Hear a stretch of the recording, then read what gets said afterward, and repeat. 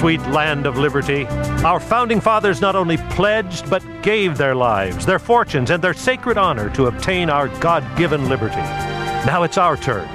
Liberty can only thrive if it's alive in the hearts of a freedom-loving people. I'm Dan Matthews, and I'm pleased to welcome you to Freedom's Ring. Here's our host and constitutional lawyer and minister, Alan Reinach. Welcome back to Freedom's Ring, my friends. The number one issue in Congress when it comes to religious freedom has to do with the competing interests of LGBT rights and religious freedom, and whether this will be worked out in legislation. Our guest today, Attorney Todd McFarland, is Associate General Counsel for the General Conference of Seventh-day Adventists. Todd, welcome back to Freedom's Ring. Al, it's great to be back. Thanks for having me. So we've got two bills, the Equality Act, which I think many of our listeners have probably heard about, another one called Fairness for All, a competing bill which is getting somewhat less attention. Let's start with the Equality Act. What is it, and why is it that Christian conservatives have been so alarmed by it? Sure. So the Equality Act is a proposed law in Congress, which has passed the House and currently pending in the Senate, which would rewrite almost all, if not all, of the United States' civil rights laws to both expand their reach and to include sexual orientation and gender identity as protected categories. And this does this in everything from employment to housing to federal funds to places of public accommodation, to credit, to jury service, you name it. All of these areas now where there's protected classifications, normally you think of things like race and gender and, ethnicity, religion, and so forth. Now sexual orientation and gender identity would be added to that list. And then also in some other contexts, it expands the reach of those civil rights laws so that they reach more areas in addition to protecting these two additional groups. So it strikes me, we can kind of divide this topic in two, which is to say the opposition to LGBT rights generally and the specific concerns about how this legislative proposal would undermine religious freedom and would impact on religious people, religious institutions. But let's take that second prong and talk about what are some of the adverse consequences that, some are concerned about the reach of the bill. Sure, and there is a number of them, and they're not entirely obvious. If you read the bill itself, it doesn't really seem to impact religion, doesn't really mention religion, and when it does, it talks about adding it to protected categories and so forth. But because of the broad reach of it, the expansion, and the lack of religious exemptions, it really does threaten a lot of religious institutions. Probably one of the biggest threats is in the area of federal funding. So Title VI of the Civil Rights Act right now says that to receive any type of federal funding, including, by the way, and this is important, for a school to be eligible to participate in the student loan and Pell Grants higher education programs, you can't discriminate on the basis of race and national origin. And that's, the civil rights era sort of legislation that outlawed that for any group that happens to receive federal funds. And of course, if you run a higher educational institution, being able to participate in these programs with student loans and Pell Grants is absolutely crucial. Well, if this law were to pass, what that would mean is that religious colleges and institutions could not uphold or have conduct standards that differentiated between same-sex relationships and heterosexual relationships, and really could not maintain their definition of marriage. And so it would require organizations and schools to essentially not have any of these conduct standards because of their traditional biblical view. It also, by the way, would threaten segregated dorms. It would threaten their ability to deal with transgender students in the way they felt was appropriate, and sort of transgender students would be able to pick the dorm of their choice. And for schools that have segregated dorms and so forth, that could be very difficult. And also, to some extent, this issue was addressed in the Bostock decision the Supreme Court decided last year, in which it expanded the current law to include sexual orientation and gender identity. But this would more enshrine that. It would also call into question some of the religious exemptions that are in there for that, which is to say, can religious employers, have conduct standards for their employees, which a lot of them do. The other important area that it covers is what's known as public accommodation.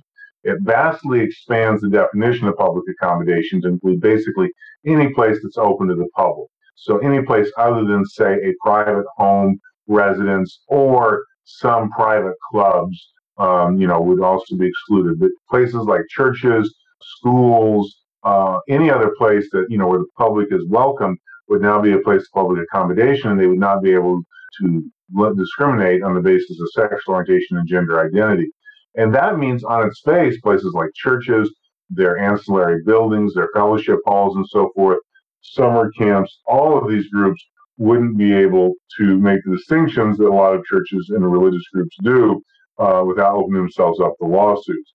So while the sanctuary itself would be protected most likely under the Constitution, all the ancillary buildings and fellowship halls and everything may not be.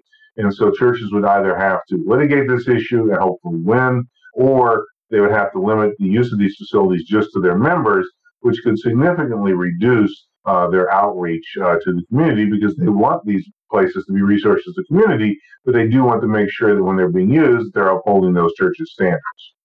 So it sounds to me like those who are advocating for this measure are really trying to force their moral vision on religious bodies, not just Christian, but Jewish, Muslim, all religious bodies. No. Is that fair? Yeah, I think that's very fair. I mean, this isn't just about, they do certainly want these organizations to sort of come into compliance with the law. This is not some bug that's in the law or some oversight. It's one of the features, if not the principal feature. They really want religious organizations just to change their views. While the bill does not necessarily require that, and that would be grossly unconstitutional, I think, on almost anyone's definition, they are definitely trying to put pressure on that and make it so that religious organizations that uphold these traditional views are either forced to endure lots of litigation or essentially go into some closed space off by themselves where they can only talk amongst themselves, and really pressure organizations to evolve, is their word. They often use their religious beliefs to include and recognize same-sex relationships as being equivalent to heterosexual relationships. So the opposition, seems to me that there's two different competing positions. One is simply to say no to LGBT rights entirely, and another one is to work for compromise and to protect both religious freedom and LGBT rights. First, when it comes to the kind of blanket no position, it strikes me that is also kind of a my way or the highway attempt to say that Christian values about sexuality should be enshrined in American law because we're a Christian nation.